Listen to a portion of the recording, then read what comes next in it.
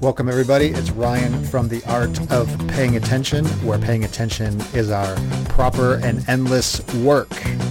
Well, so good to be with you once again. It has been way too long, and sometimes life gets in the way of this podcast. And the good news is we haven't stopped interviewing people. We just haven't got them out into the world. So whenever you are listening to this show, it's been a few weeks, and I apologize. And actually, if you are on the feed, you'll notice there's going to be a double header. So 2 episodes coming out at once.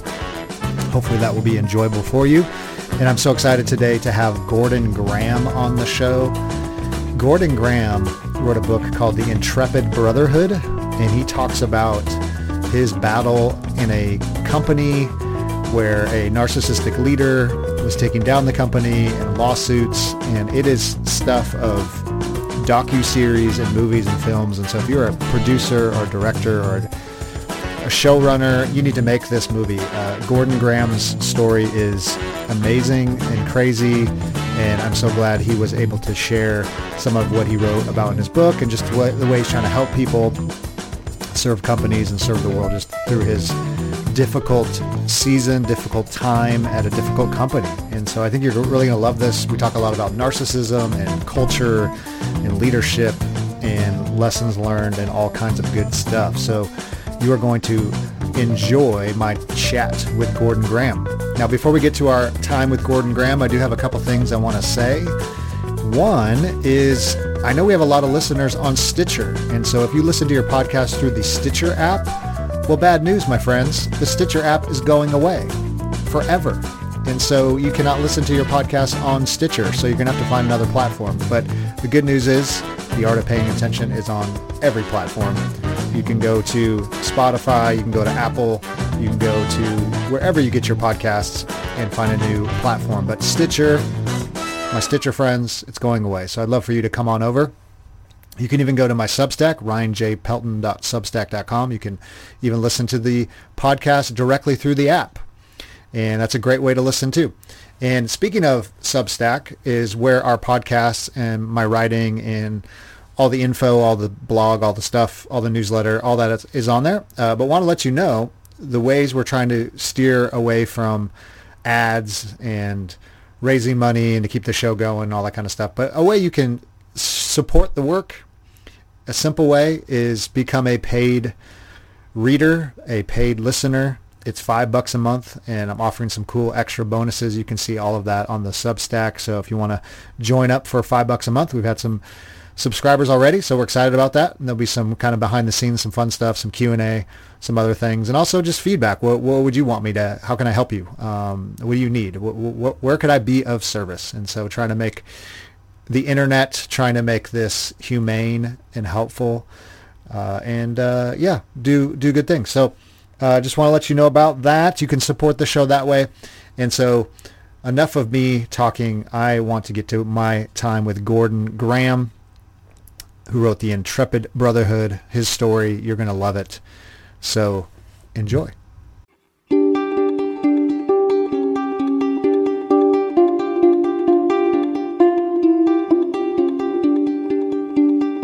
Well, Gordon, good to have you on the show today. And Gordon, we are The Art of Paying Attention. So you have to tell me, what are you paying attention to these days? This might be kind of long-winded, but I anticipated you'd ask me that question, and so I tried to prepare for it a little bit.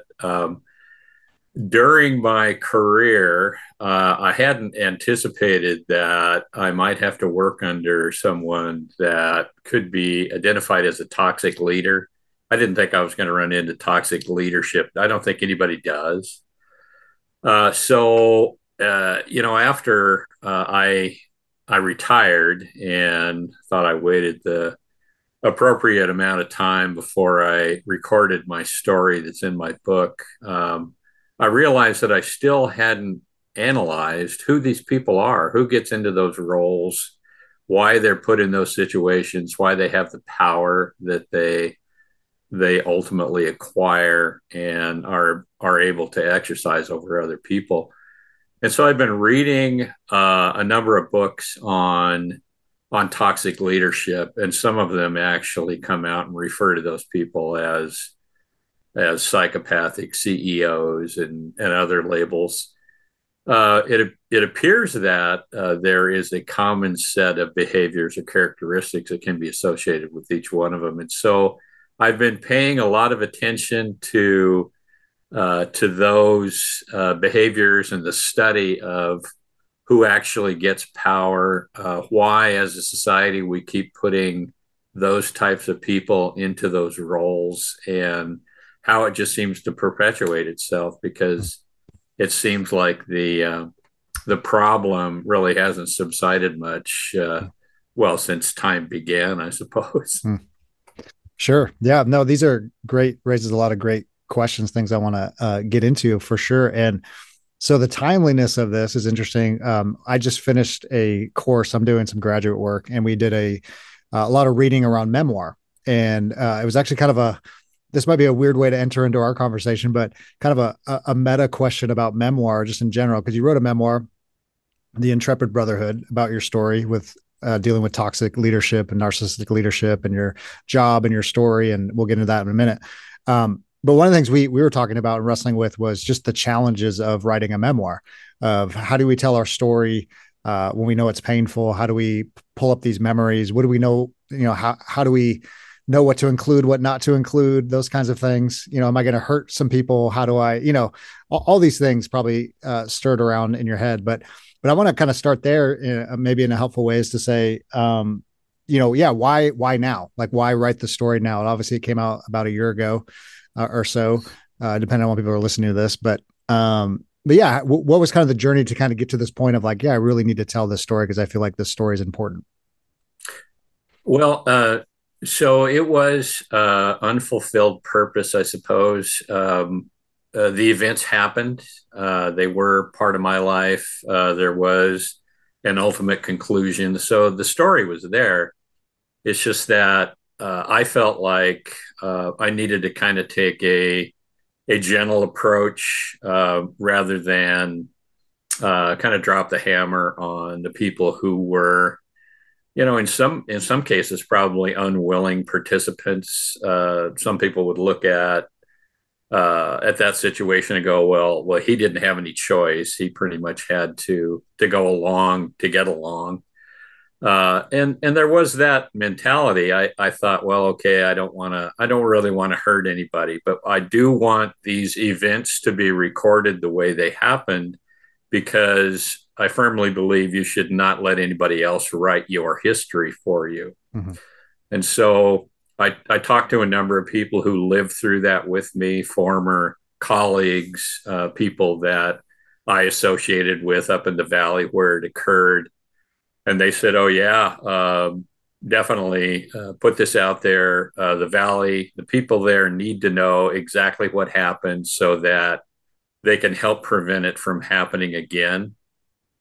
And also, just from a general perspective, it should have appeal to anybody who wants to be a leader, who is learning how to participate at that level and wants to avoid falling into that trap, or maybe assist themselves to see if they have those types of characteristics, and maybe deal with them before they actually create a toxic work environment. And it should be a benefit also to anyone who wants to participate as somebody in an oversight capacity, a board member, whether elected or appointed, so that they can look for those types of things emerging in their organization and in the leadership of that organization.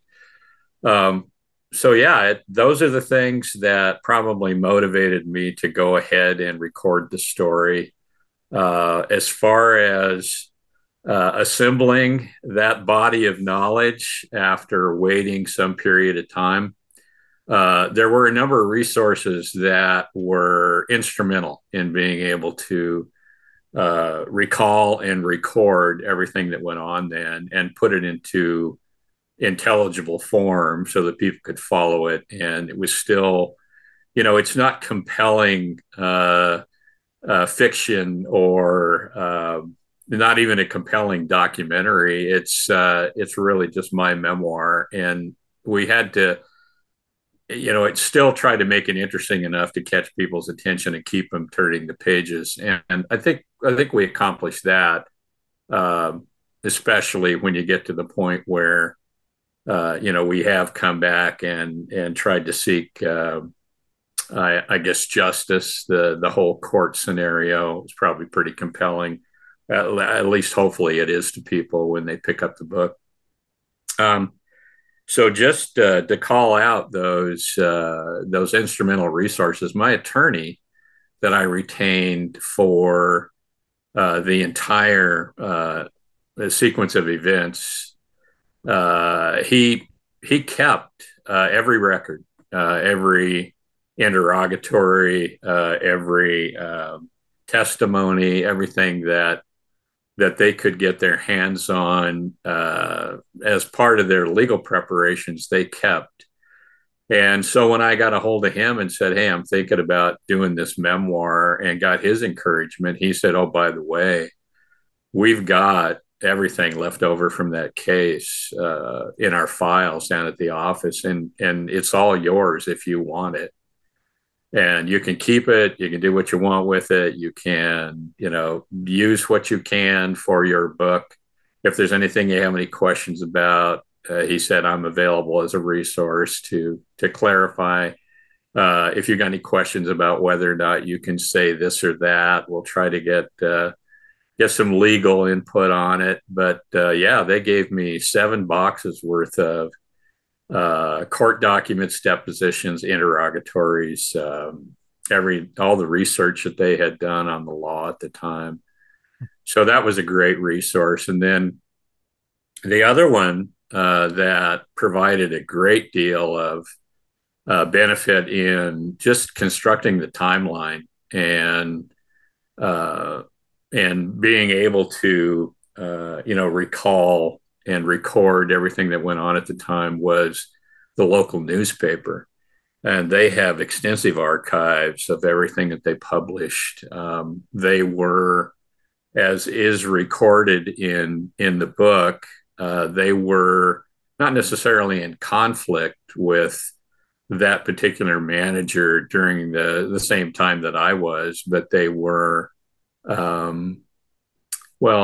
not confrontational, but they challenged him. They made observations about the way that he was running the organization and his character in general that created a lot of input from the community and challenged him in a number of different ways. And so there was a record of everything that he did, everything that occurred in the organization, and provided a great deal of benefit to me to be able to construct the timeline and the entire story arc.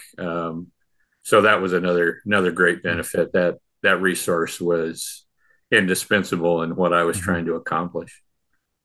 Yeah, I think you're tapping into something. I think when people are thinking about writing memoirs or their story is where do I get the information? How do I recall these memories? Maybe people aren't around anymore. The company doesn't exist. The people died. Whatever it may be. But yeah, it sounds like you had a big truckload full of research and information to kind of get you back into that story and thinking through the timeline. What I like about the book and the way you lined it up is, yes, there's a memoir part to it, but there's also, as you mentioned, there's a kind of a warning. There's if you're going to get into leadership or management or lead anything big or small, learn from these things, consider these things. Am I the type of leader that maybe have these tendencies? Because I think we all, if you're any kind of leadership, and it could be on the smallest level, leading your home, there's this narrative that we believe that we have to be, aggressive and controlling. And some of that comes out in insecurity, especially if you're a young person and you've never done this before and you're trying to lead people and trying to lead them and, cast this vision for whatever their company or organization or mission is, that we feel like we have to, hurt people or make sure they get it or because we got board of directors we got to think about, and we got all these things, which I think is, human nature, but also like to, write something like this that gives a good warning for, hey, just be aware of these things. We can all fall into these traps very easily, whoever you are.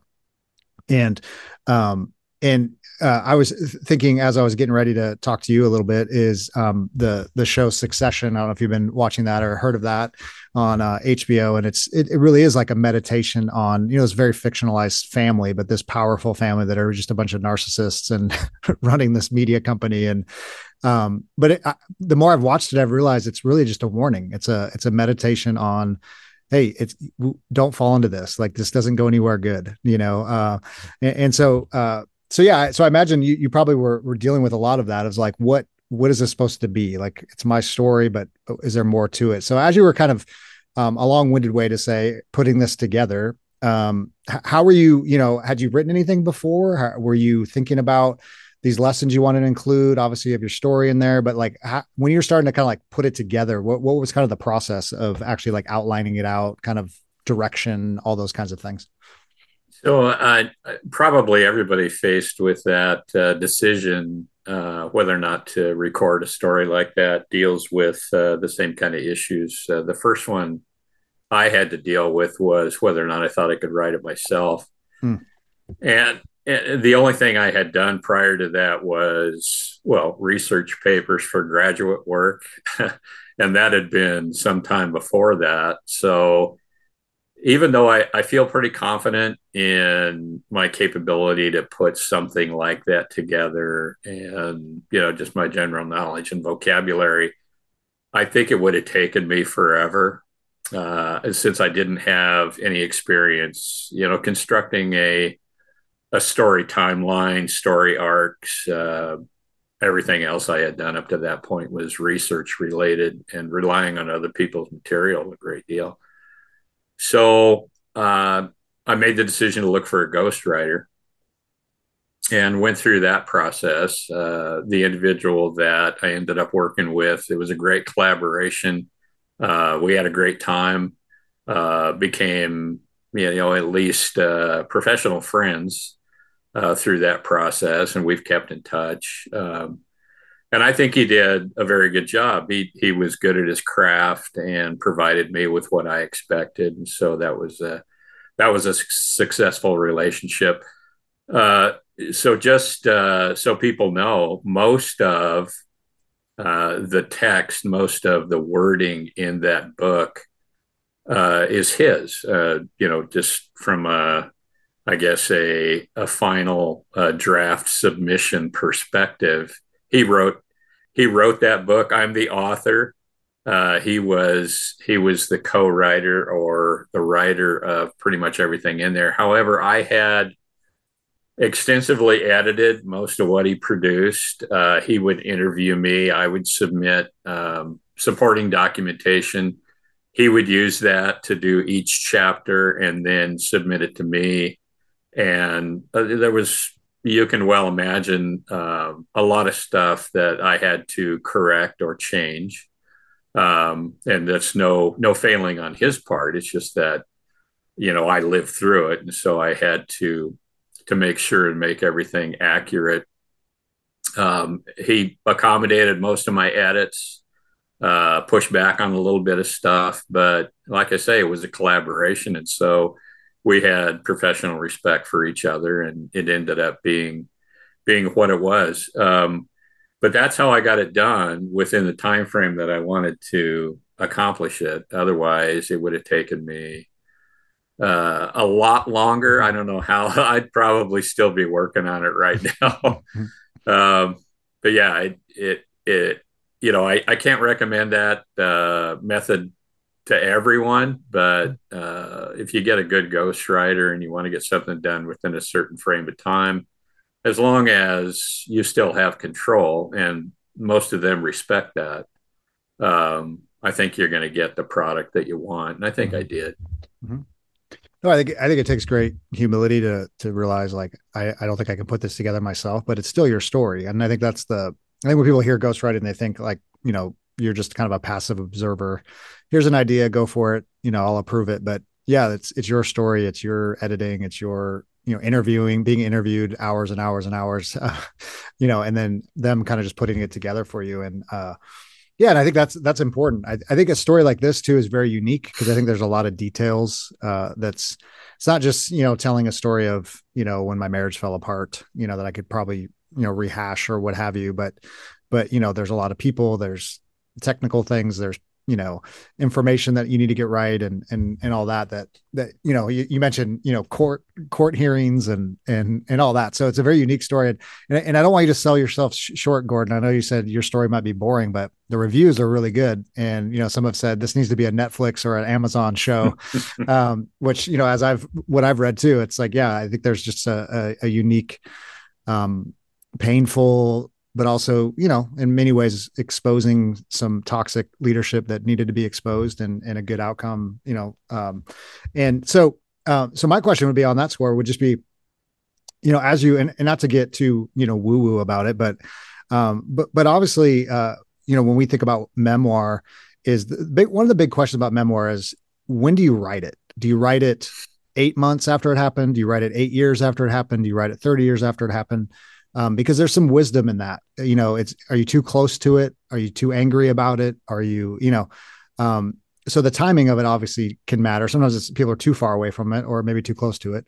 But yeah, what were some of the things that just in your own story, your own heart, your own soul, whatever language you want to use, that was it painful bringing these things up again? Because it sounds like it was, quite a few years after the fact. Obviously you had some space from it. But yeah, what did it do in you? And I don't want to answer that for you, but yeah, was there anything that was it hard to do? Did you feel like it was therapy? Yeah. Talk to us about that a little bit. I think in the end, it was more therapy than anything else, and it wasn't hard. It wasn't painful. My wife and I had a lot of conversations about the material that I uncovered that sparked memories and the specific things about what we lived through and what we had to do to change our lives and our lifestyle because of that, whatever you want to call it, persecution of what they had done to us. Hmm. But outside of that, it was more therapy than anything else. And one of the things that John, my ghostwriter, and I found ourselves doing is laughing, gasping, laughing, just expressing a lot of wonder and just confusion about how any organization could devolve into that situation and treat people that way. And it wasn't from a perspective of pain at that time because it had been so long, if you want to put it in that terms.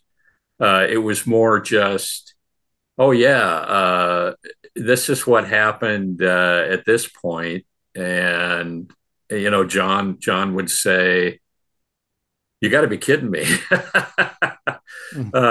It was like, I know I've expressed this a number of different times, and I think I put it at the end of the book where he would interview me for a while and I would say something and there was a big long pause and it was as if his jaw had dropped on the floor and he'd come back and say, I can't believe it. It's an incredible situation. Why do organizations let them themselves get into this position, and why do they keep hiring people like that?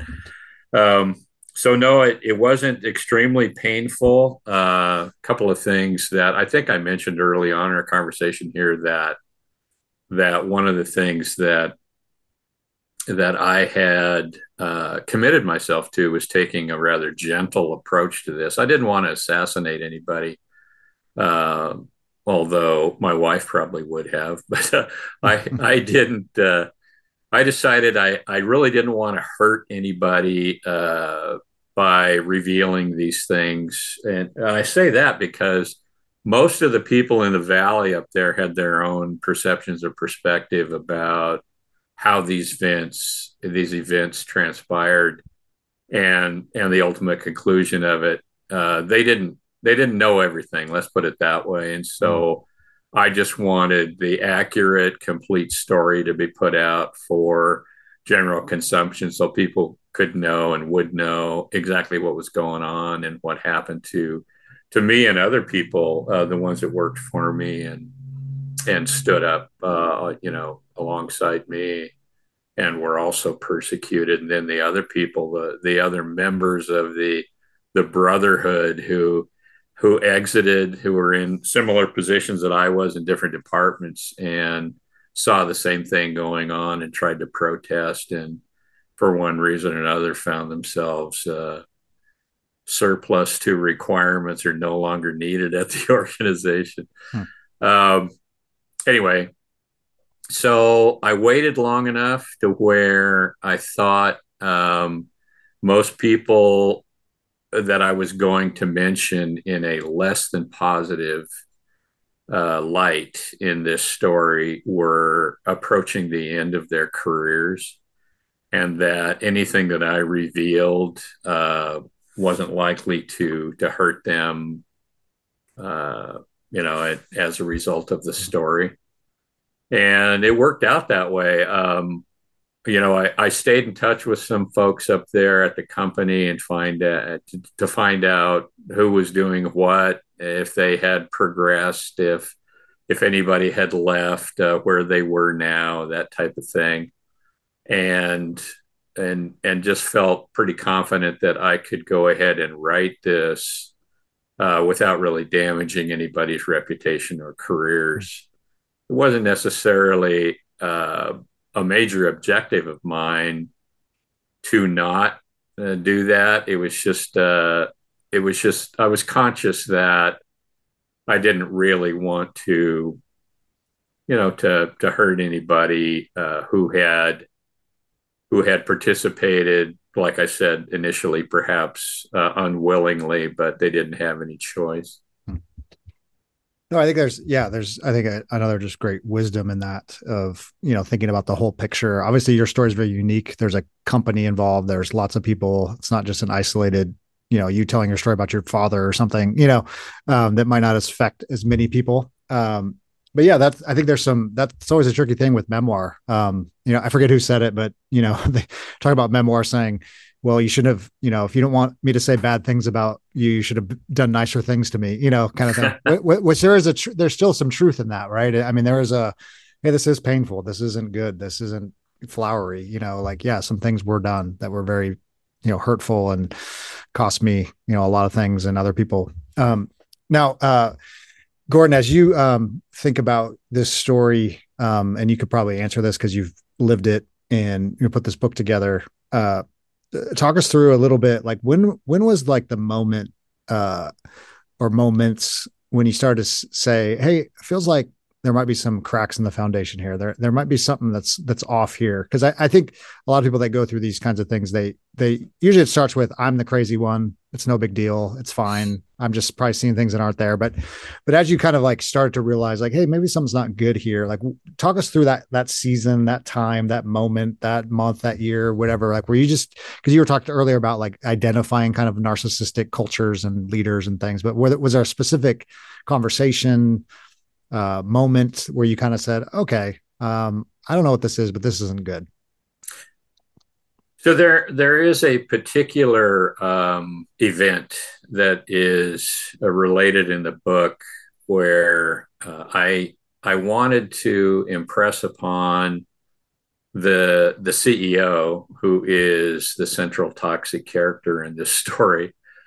I wanted, at the time, he wasn't CEO yet. He was chief financial officer, and I wanted to impress upon him the the benefit of integrating the functions in my department into the strategic planning of the organization. The reason I wanted to do that is because the industry was recognizing the value of integrating information technology into strategic planning and taking advantage of kind of the fourth leg on the stool in being able to effectively manage and plan for changes in the industry, being able to take advantage of something that had been considered up to that point to be a cost center and use it as a strategic resource to get things done, to position yourself in the industry to respond better and to provide more value to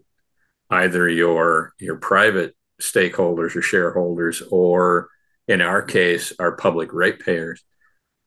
And so I sat down and started making this argument, but I had apparently talked to enough people about this. My immediate superiors reported to him, and he had already gotten wind of it.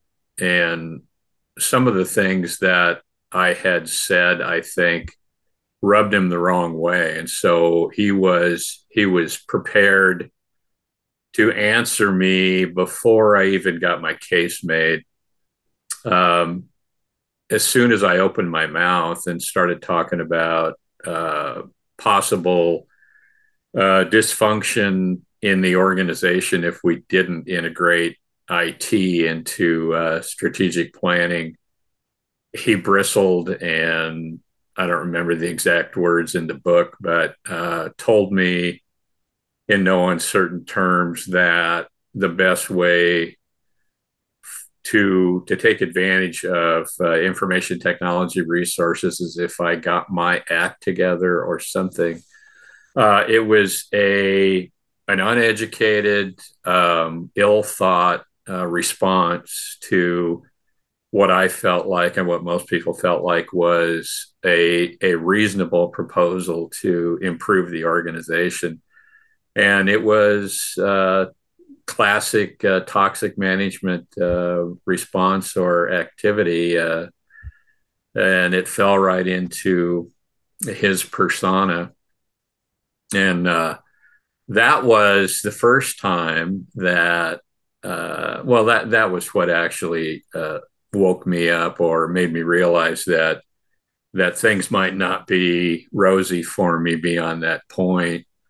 I tried everything I could to mitigate, to try to find out what he had particularly objected to, and to try to have further conversations with him about that, get more input from him so we could just open up the dialogue. And he wasn't going to have any of it. That's when he started, I guess, minimizing my part of the organization and me in particular.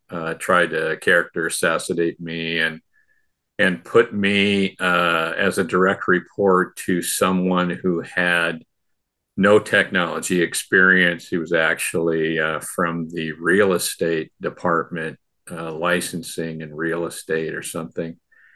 And that individual was given the responsibility to make me leave. It wasn't obvious to me at the time, but that's where the whole constructive discharge observation in the book comes from, where they created an environment where they hope it makes it impossible for you to stay, so you voluntarily choose to leave. But because of my management training, my graduate courses, I was hopeful that someone in the organization was going to see that this was not the right approach, that taking people who disagree with you and assassinating them, terminating them, making them leave, just because they don't get in line, is not inspirational leadership, in any sense of the word. Mm-hmm. So right up until the last minute, I still had hope that at least someone at the board level was going to look at what was going on and try to open up the dialogue and see where things were failing and could be improved upon, and that I would be included in that conversation.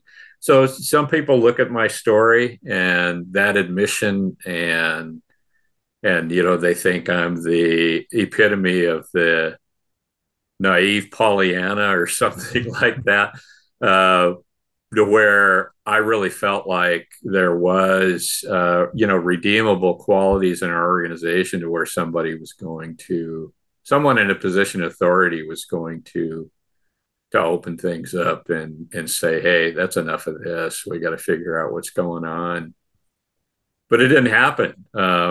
Nobody talked to me. I kept expecting to hear from somebody else at the senior management level or somebody on the board who who might ask the question, hey, do you have any idea why the cost overruns on this software project are so large and why there's so much turnover on the contractor staff and why we had to buy such a huge software package in the first place, but no one asked. They didn't ask any of the professionals in my department because the toxic CEO controlled everything. It was just an impossible situation. So I hear you saying the feature of maybe narcissistic tendencies, culture, person is one, no dialogue. They feel threatened by any ideas that aren't their own, feel threatened by suggestions, which is interesting because, like any organization, like obviously we all have ideas that don't work or, or just aren't great. But if you're not even willing to even talk about them or consider them or, so it's basically, I'm the leader. I hold the keys to the kingdom. I have the last say, we're not even going to talk about this. That seems to be one feature, kind of a closed off, no dialogue, no willingness to, and I imagine the CEO probably has no background in IT or that arena yet. They have all the answers. What would be some of the other like things to be wary of or aware of when you think of kind of toxic cultures? What other things from your story or just in general as you've learned, lived it, I should say? So I guess the first thing I'd say with regard to that is the books that I have read. You asked me what I was paying attention to initially, and I mentioned that I'd been reading a number of things that had been recommended to me by people who had reviewed my book or other podcast hosts, and they've been great recommendations. And all of them make the observation that there are three primary characteristics or behaviors where you can identify a toxic leader. And they actually refer to them as psychopathic CEOs. I like that. And they are the first one is Machiavellianism, where all those folks seem to think that the end justifies the means. So whatever they need to do to accomplish what they want to, everything's just collateral damage. It doesn't matter as long as they accomplish their objective. The second one is the narcissism that you brought up, and I don't think that by itself really necessarily makes somebody toxic or says that they're going to be a toxic leader. If they can control it, I don't think that that's a condemning factor. But if you combine it with the first one and then the last one is really the coup de grace or the icing on the cake, which is, I mean, true psychopathy, at least in the sense that it's applied to business or management. Not the serial killer type, but just that I guess lack of empathy, or I don't care, or I can destroy you and your entire life, and it means nothing to me. So those three things, I think, if you see those behaviors in someone who has been given the responsibility to run your organization, or any of them, they could be and probably are warning signs. You need to look for the others if they emerge, or at least take the opportunity to to dig deeper and find out if this person is really capable of becoming the type of leader that we should have in our organizations these days, servant leadership or inspirational leadership, and helping people that they are responsible for achieve everything that they can in order to get the organizational and personal rewards that everybody should get, including the person who's in charge. So, as far as indications of a toxic work environment, there are a number of things, and I'm going to refer to some written documentation here because I don't have all these memorized, but typical things are unequal treatment. So taking people who have no background in a particular function and giving them an undeserved promotion. That's in my book. And that actually happened to me when I just mentioned I was made subordinate to someone who had no IT experience and came from the real estate department. And that was unequal treatment or undeserved promotion, kind of the championship mentality where we're going to put this guy in this role. And if he accomplishes what I want him to, then he's going to be a champion and he deserves to be promoted rather than recognizing someone who adheres to the strategic objectives of the organization and conducts himself so that he helps the people that he's responsible for realize their potential and what they want to see in their career. Intimidating others and name calling, microaggressions, embarrassing colleagues or staff. That was a particularly prevalent one when I worked in that organization.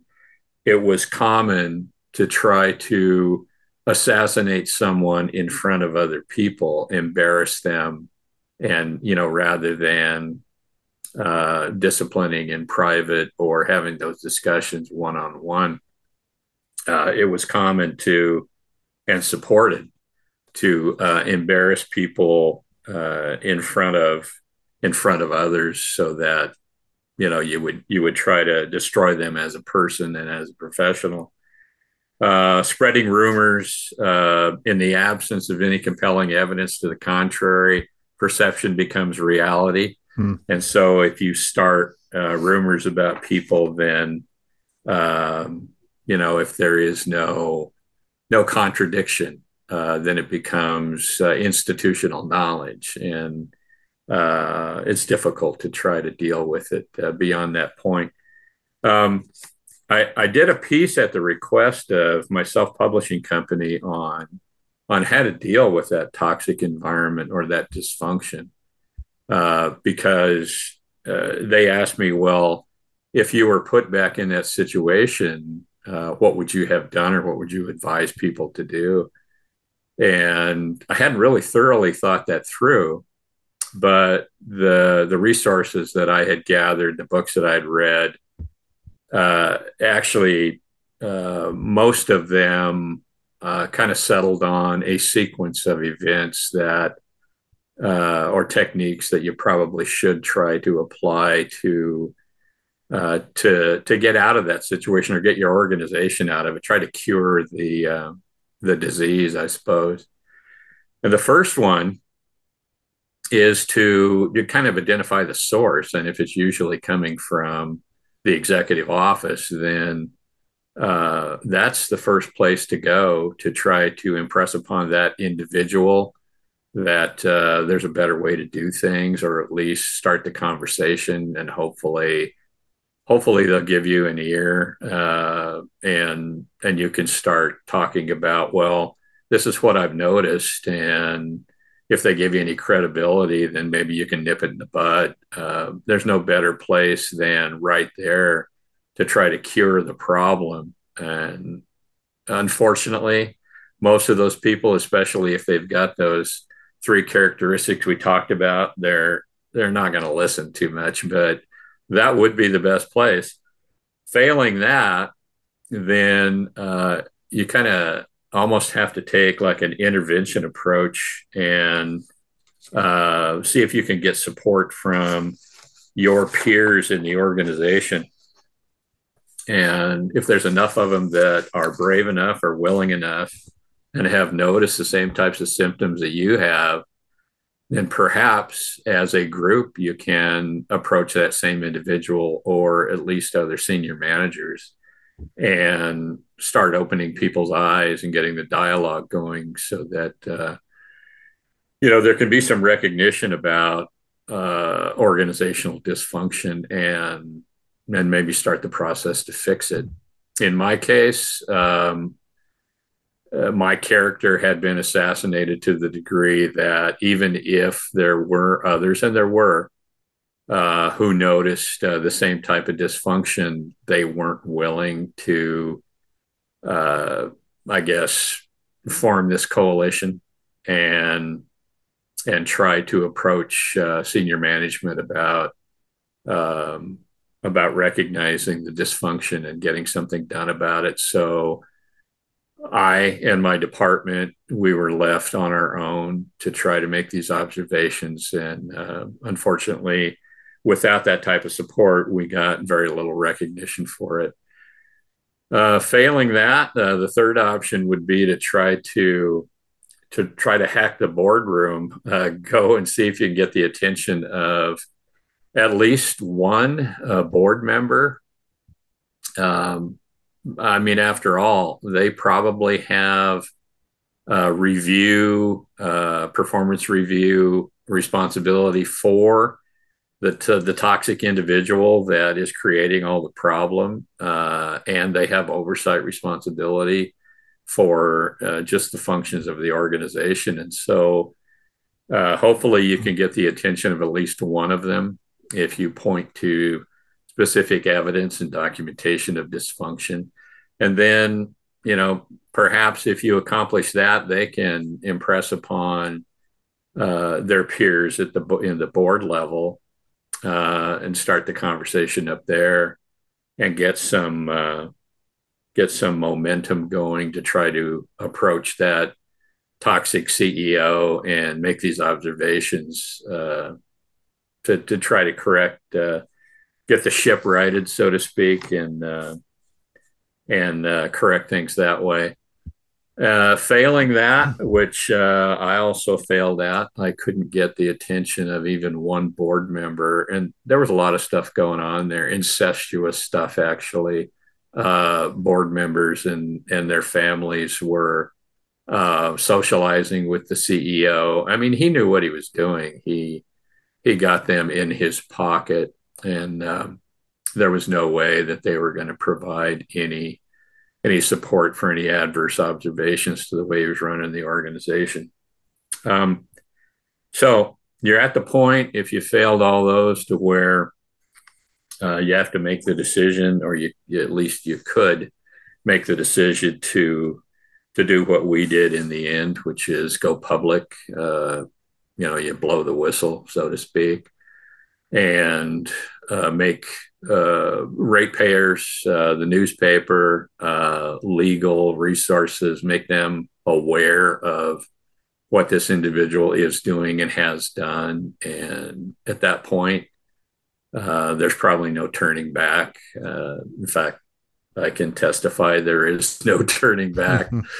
There's going to be some definitive result. And even though we had a whistleblower procedure and policy, those of us that used it were denied that protection for indefensible reasons. But nevertheless, they controlled it. And so we were denied and suffered the consequences one way or another.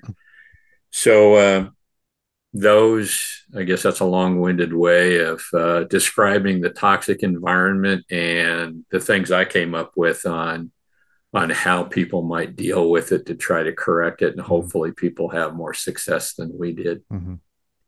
No, that's really, really helpful, because I think you're putting some flesh on the bone, if you will. It's not just theoretical, but here are some things. If you're noticing this, seeing this, obviously, probably every organization is a little different, policies, procedures, who to go to, boards, if it's a big company, small company, nonprofit, for profit, whatever. But no, I think those are the I guess the flip side of that question is for a lot of victims or people that are being harmed, don't have a voice. It's easier just to go inward or just to ignore it or just deal with it. What caused you to say, enough is enough? What was kind of the well, I could just ride it out, and just till retirement or whatever. I mean, because a lot of people do that and they just go, well, I mean, it stinks, but it is what it is. Like, what caused you to go no more?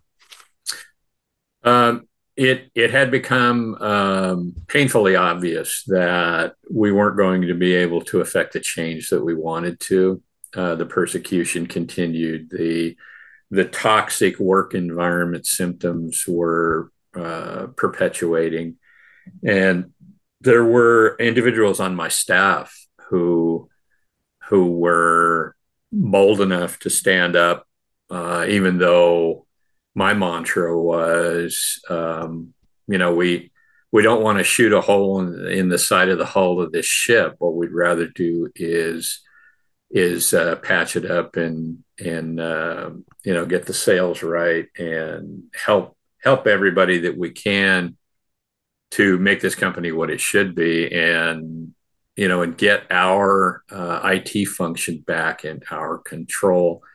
That's what I was pushing for the whole time I was in my director capacity.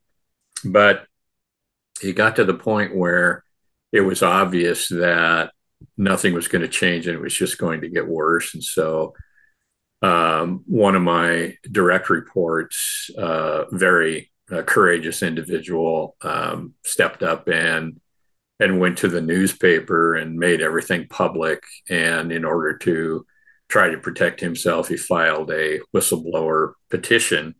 And even though everything that he provided as public information up to that point was valid, could be documented, they denied his protection, suspended him initially with pay, but then without pay, because he made some follow-up comments to the newspaper. I think he went on the radio for a program exposing the abuses at the organization.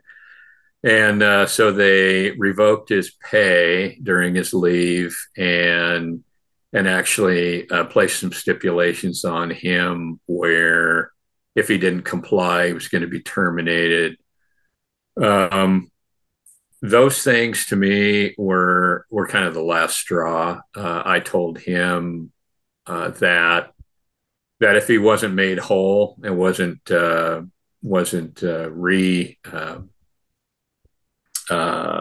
rehired, so to speak, that I would go public. In the end, he was reinstated, didn't get his back pay for the period of time that he was suspended. That was enough for me because they didn't make him whole. And so I went public with my version of the abuses of the organization and the manager and the people who worked for him, and the things that related to I guess governmental misconduct that was the basis for my whistleblower petition. Cost overruns on a software project that they were put in charge of, and we were made subservient to. Those were the biggest ones. And I was denied whistleblower protection. But they kept me around for some period of time. And the reason was because they needed my staff to stay focused on their project in order to complete what they felt was necessary to make a positive report to the board and their steering committee. And so they knew that my staff would do what I asked or told them to do, keep their nose to the grindstone, and That's what we did. We just got work done. So they kept me around and looked for an excuse or a situation where they could terminate me, which they thought they found ultimately, and and they created that scenario and let me know one day that my services were no longer needed, Hmm. and so that's what precipitated the whole legal effort and all of our exposure after I had left, and that direct report, who was the initial courageous one, um, after he had voluntarily left early the next year, we started a kind of the rubber chicken circuit, speaking to local groups and going on the radio. And it created a situation where some reform candidates came out of the woodwork to run against some of the existing board members, and they stated that one of their objectives was to hold that CEO accountable. And they were both elected, rather easily the following year. He saw the writing on the wall, and within, I think, 13 months of the time that I was terminated, he had left and gone to Southern California at another utility, um, because he realized that with the changing board and all the publicity that he'd been outed, and his management style just wasn't going to work there anymore. Well, I think this is a fantastic Netflix series. So when you want me to write it up, and I'm going to get some people, it sounds intriguing on so many levels. Now, Gordon, we're going to answer the biggest question, in the history of the world, and that is, obviously narcissism, selfish, egomaniac kind of leadership. People exist, and we all probably have a little bit of it in us. We hate to admit it, but it just seems, and I don't have, just as I was thinking about, talking to you today and your book and your story is, not that it's more pronounced today, but you just see it more and more. And I don't know if that's just because we have more media access. I'm not sure, but even with more media access, you think it would be the opposite. Cause I mean, people just you can't get away with it. Like maybe in the past, just cause video and audio and, social media, it's like, why would you even try to be a narcissist in a big company? Because there's just too much evidence, too much whatever. But as you reflect on this, as you kind of, you get further and further away from it, what is the, what is the conclusion for you? Is it's always been there. It's a couple bad seeds. It's, what's feeding it? What do we need to think about? What warning signs? I mean, you have laid out some warning signs, but yeah, how do people get away with this? Like, talk us through that. So, and these are not original thoughts, because I've gleaned all these from the books that I've been reading on the subject, but they seem to all agree that one of the big things we need to do is change our systems, the way that we hire people, not specifically, but most importantly.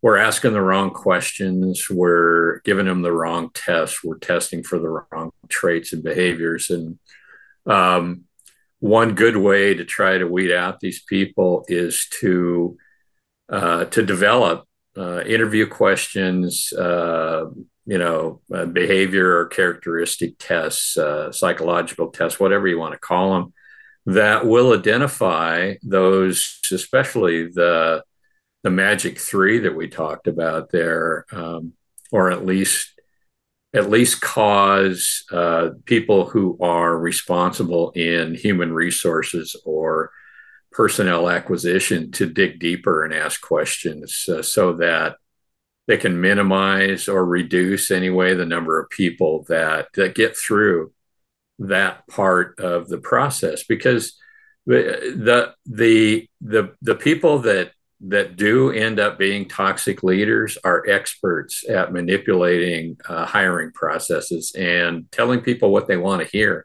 Mm-hmm. And so that's probably the point of the spear. The tip of the spear is that our systems, as far as identifying candidates and actually, awarding positions or offering positions to people, better evaluation techniques to try to identify those behaviors. And then there's some other things about that they agree on about changing review processes so that they have different criteria and they are more frequent. Different participants too, not just those people that have responsibility for reviewing annual reviews on a chief executive officer, which would be perhaps board members, maybe other stakeholders, but actually include some people, more of a 360 review type of perspective where you include line managers or staff on getting feedback on how somebody at that level is doing. I mean, the rest of us in the organization are subject to that type of evaluation from every level of the organization. So why not the CEO? Mm-hmm. Those two things would probably help prevent or identify at least those types of characters who get into those roles. And it's more looking at how we continue to put people with those characteristics in those positions of power and trying to change the systems that we use to select people for those positions to try to eliminate the number that have those bad characteristics or less than desirable characteristics. No, that makes a lot of sense. I think what you're identifying is the kind of more foundational pieces, like long before they're ever in that position, and just our systems and how we, I think there's a built-in, what I hear you saying, accountability too, like knowing that if I know that, like I should be thinking about examining my own self and going, am I treating people that way? Am I controlling people? Am I, knowing, because I'm going to be reviewed on that. I'm going to be held accountable to that. I have people that are under my care, I guess it's the chicken or the egg kind of thing, because obviously you've experienced someone that probably is unaware of those things or very conscious of those things and doesn't really care, if they are taking on that kind of narcissistic, there's no empathy. They'll just do whatever they want to do. They don't really care. So yeah, I mean, it's always going to be messy. It's always going to be imperfect. There's always people that are going to get through, and it's just going to happen. That's part of living under the sun. But no, I really appreciate your perspective. I appreciate the reflection you've done on this. I've really enjoyed this conversation. I mean, we've talked about the craft of a memoir. We've talked about your story. We've talked about leadership, narcissism. I mean, all kinds of stuff. So I think you're going to definitely help a lot of people today. Go get Gordon's book, The Intrepid Brotherhood. And I know it's for sale if you're listening to this in 2023. It's been out for a little bit, and I think you'll really enjoy it. We'll put that in the show notes for everybody. And then, Gordon, just as we kind of land the plane here, a couple of things. One would just be, what's your, I think everyone that writes something, tells their story, you have hopes and dreams of, what might happen or what message gets across or responses. Obviously, you've had a lot of good responses and reviews and feedback so far because it's been out a little bit, but yeah, what's your hopes and dreams, and then kind of what's next for you? Well, just concentrating on this book, what I'd really like to see is for graduate programs to pick it up as a case study, because I think it really provides some value in that role. I haven't had a great deal of success in that promotion up to this point. I have gotten, like you say, some really gratifying reviews from not just from people who've read the book, like peers and friends and people who have just decided to buy it, who just read, but from people in the industry who, I don't necessarily consider to be a greater benefit than those individual readers, but the reviews that the people that are employed in like chief financial officer organizations or um, independent book reviewers, they're very gratifying, and so hopefully that's going to give me a little mileage.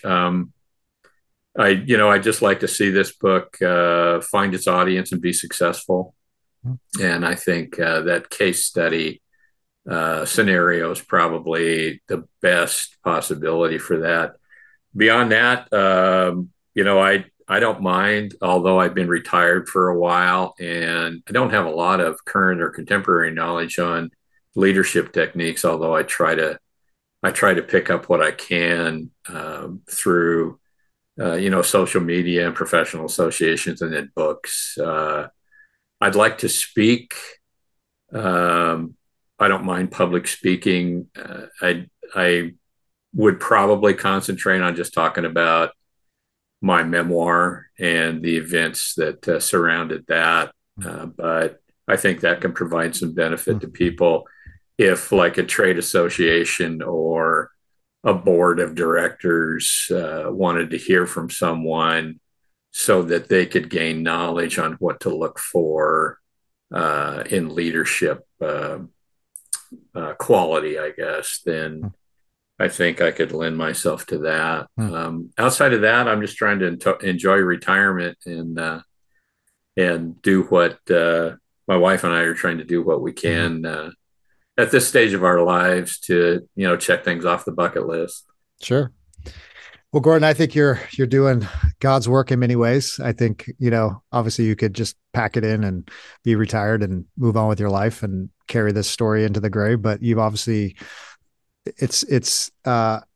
you're working through the wounds, but you're also saying, hey, there's something I can offer the world through this story. And I think that's really cool. So keep doing that. I just want to say, directors, creative people, you listen to the show, get that Netflix series going. Executive producers, wherever you are, leadership gurus, come find Gordon and his story. And we need to get this story out in the world. So thanks for coming on the show. And then as we go, where's the best place people can find you? So the website is www.intrepidbrotherhood.com. And everything else is probably leveraged off of there. You can find outlets for the book. You can actually join the email list for my blog. You can find all the podcasts that I've done that have been published or released up to this point, I think, are on there.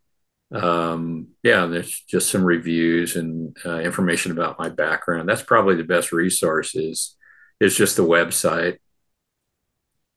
Well, thank you so much, Gordon. You helped a lot of people today. Thanks for coming on the show, and hope we can chat again.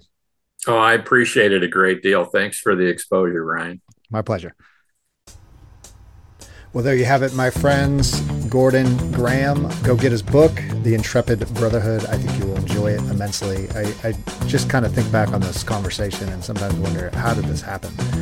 But I appreciate Gordon's courage. I appreciate him standing up to what is right and what is good. And that's part of it. It's not letting people get away with bad behavior, because bad behavior is bad behavior. And so thank you, Gordon, for sharing your story. Thank you for your courage. Thank you for all that you're doing to make the world a little brighter place.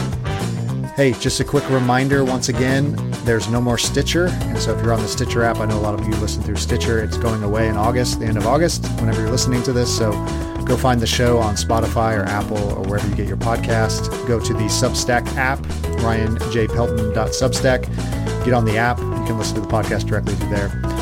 Also, there'll be some special episodes down the road where you can only get them on the app. And so that'll be a cool thing for paid subscribers. And so I mentioned earlier, if you want to get on the paid subscriber train so we don't have to run ads and do other stuff, $5 a month or whatever you want to donate. Happy to have you along and be part of the community. And so also share the show if you enjoyed it. Leave a rating review wherever you listen to our podcast. It really helps us get the word out into the world, get the podcast out in the world, get the stuff out in the world. And we love sharing these stories. of what people are paying attention to and why it matters, because paying attention is our proper and endless work. So my friends, it's been good to be with you. And before I go, just want to say, go make some great art with your life. And I'll talk to you real